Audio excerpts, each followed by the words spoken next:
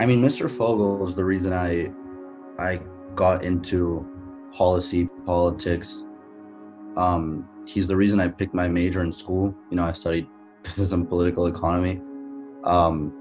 He introduced me to this world, and he did it in the best way possible. He was an exceptional teacher, an exceptional person, and I really hope we can do even anything to help get him back home to his family as soon as possible.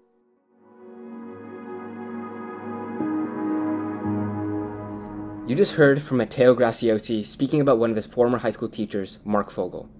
11 months ago, Marc Fogel was returning to Moscow, where he's an American teacher teaching at an international school, getting ready to embark on the new school year. However, he was detained by Russian authorities for possessing half an ounce of cannabis that was prescribed for his chronic back pain. Last week, he was given 14 years of hard labor in a maximum security prison, a punishment usually reserved for the most atrocious crimes, even by Russian courts. President Biden and Secretary of State Blinken are proposing a prison trade with the Russians, and while they're negotiating for two other Americans, Brittany Griner, a two-time Olympian, and Paul Whelan, an ex-Marine, they've excluded Marc Fogel from the offer. Fogel's case has been published in the Washington Post and New York Times, and his family is advocating directly to the White House for his release. We sit down with Matteo to talk about Mr. Fogel, his legacy, and the importance of bringing him home. Hi, my name is Hannah. And my name is Shreyas. Welcome to Everything's Not Okay. Yeah, okay, well, first of all, I want to say thank you guys so much for having me on and letting me talk about this that means so much to me. So my name is Matteo. I had Mr. Fogel as a teacher when I went to school in Moscow. Mr. Fogel was a teacher at the Anglo-American School of Moscow, and he was essentially in the US diagnosed with some sort of chronic back pain for which he was prescribed medical marijuana. He brought some of that prescription with him to Moscow when he was traveling back to continue his teaching contract, and got caught at the border essentially with these drugs. Now, marijuana is still illegal in Russia. Even medical marijuana, it's not approved as far as I'm aware. And he was basically held in custody for about a year. I think he was originally caught in August.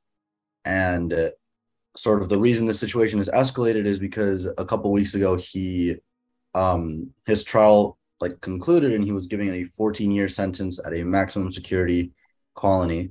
And because he's a U.S. citizen, because he had a diplomatic visa as a member of the, as an employee of the embassy, it's a really, really unjust and tough position for him to be in, because he is a, 61-year-old man with a chronic back pain with a prescription for medical marijuana who is now serving 14 years at a maximum security Russian prison.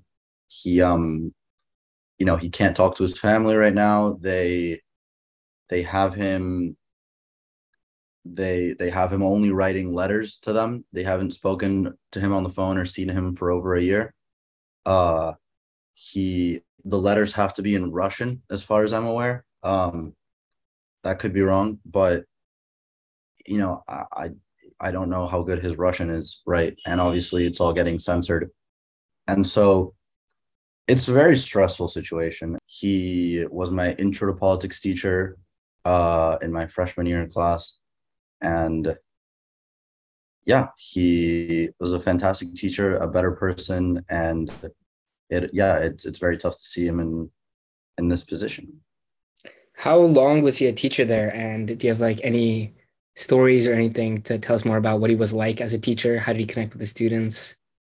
I couldn't tell you how long he was there, but I know that he was there for a while. He was there before I got to Moscow, and he was there after I left. I wouldn't put him anything short of 10 years. Yeah, I mean, he was a great teacher. He's always very, I don't know. He was very passionate. I remember he showed us one of his big things was like making sure that you vote, and that like he'd always make a bit of a joke out of it. But I mean, I'm definitely never not voting in my entire life, and it's because he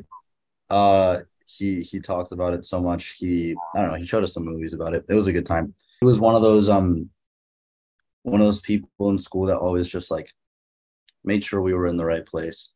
And I say this, and I don't think I'm a standout case. Like I've talked to a lot of friends that I haven't caught up with in years when the news of his sentence broke out, and they all said something similar. You know, I have a friend uh who took his other class and said, "Yeah, like I'm going to Berkeley because Fogel encouraged me to apply there." Like I have friends who he was the softball coach at the school, and I have friends who said like he was my softball coach for 4 years, and like he's the reason I ended up making this massive decision or that massive decision. Everyone has a story or a perception of Mr. Fogel that is that he deserves, essentially, that he has gained by being an incredibly positive influence in all of our lives for as long as he's been a teacher.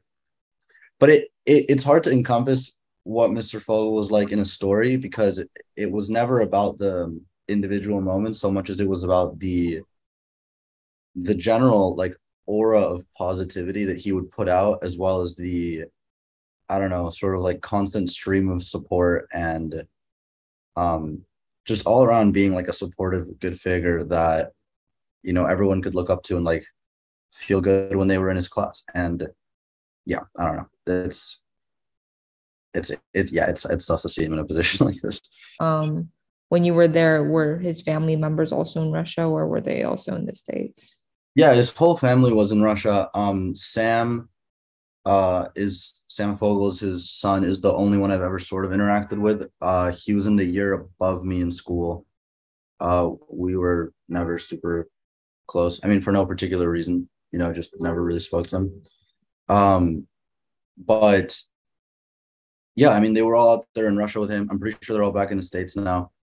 But it's very intense. I can't imagine being in his family's position. It's a very difficult situation to be in, which is why we're trying to do our best, to get the word out. I'm pretty sure his family actually started a petition that's getting some signatures out there to try to get the word out to our representatives that like this is someone that needs to come back. Yeah.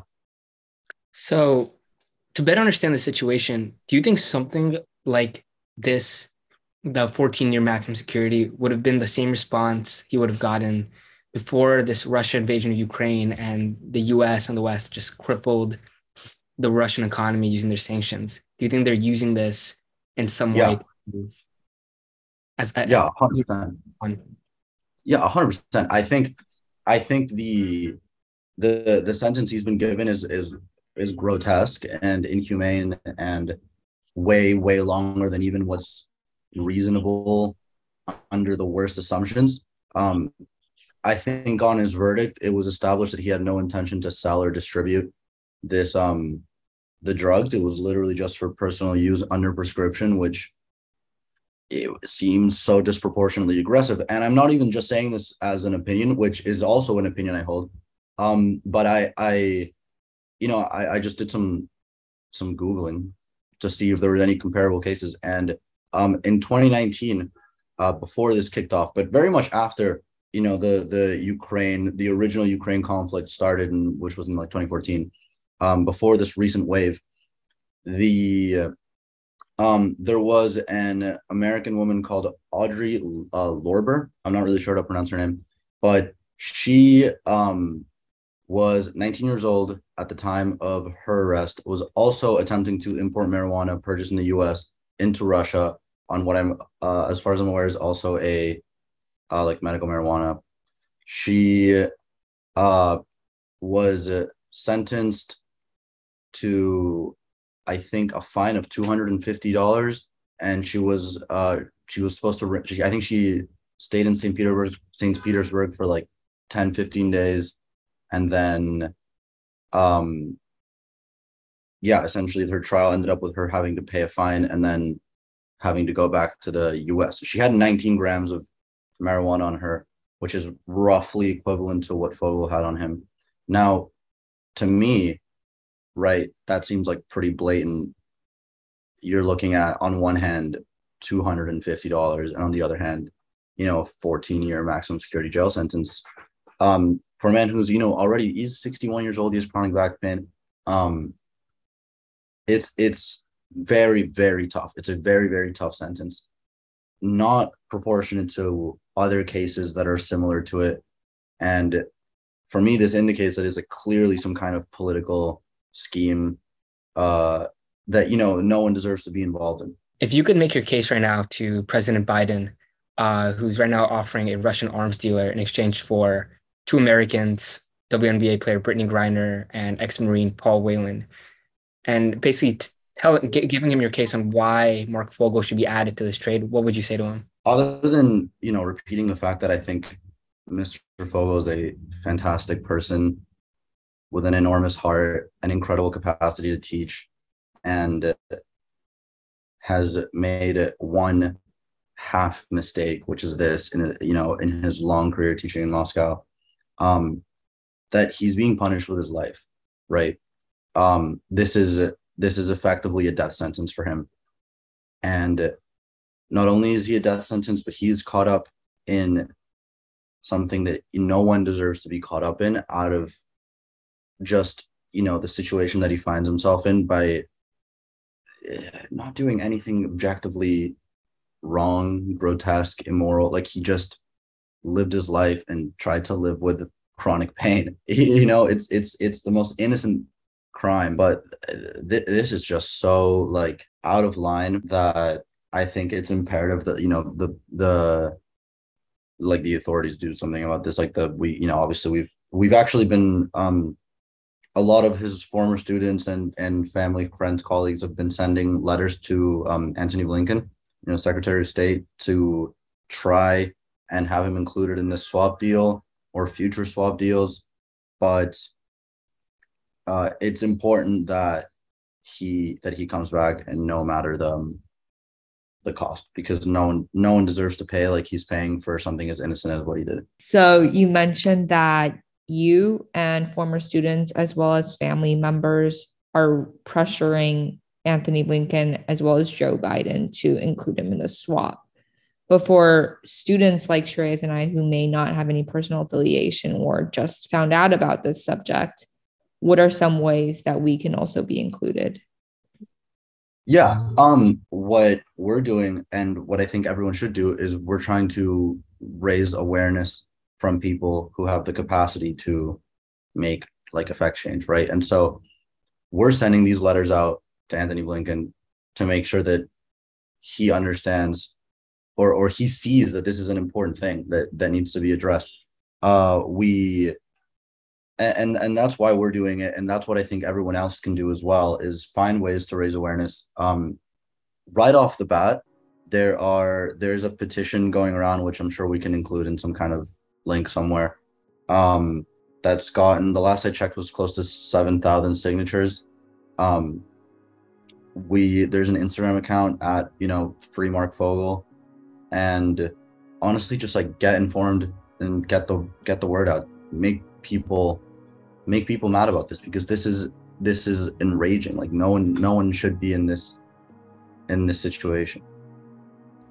Rising tensions in U.S.-Russia relations have increased concerns over the safety of American citizens in Russia. Talks that Putin's government may specifically be targeting Americans as retaliation for recent Ukraine-related sanctions have led to U.S. companies pulling employees. Speaking to Mateo reminds us that although this conflict seems far away, there are still spillover effects that can be felt at home. To learn more about Fogel's release and to take action, we've included resources and the change.org petition in the show notes.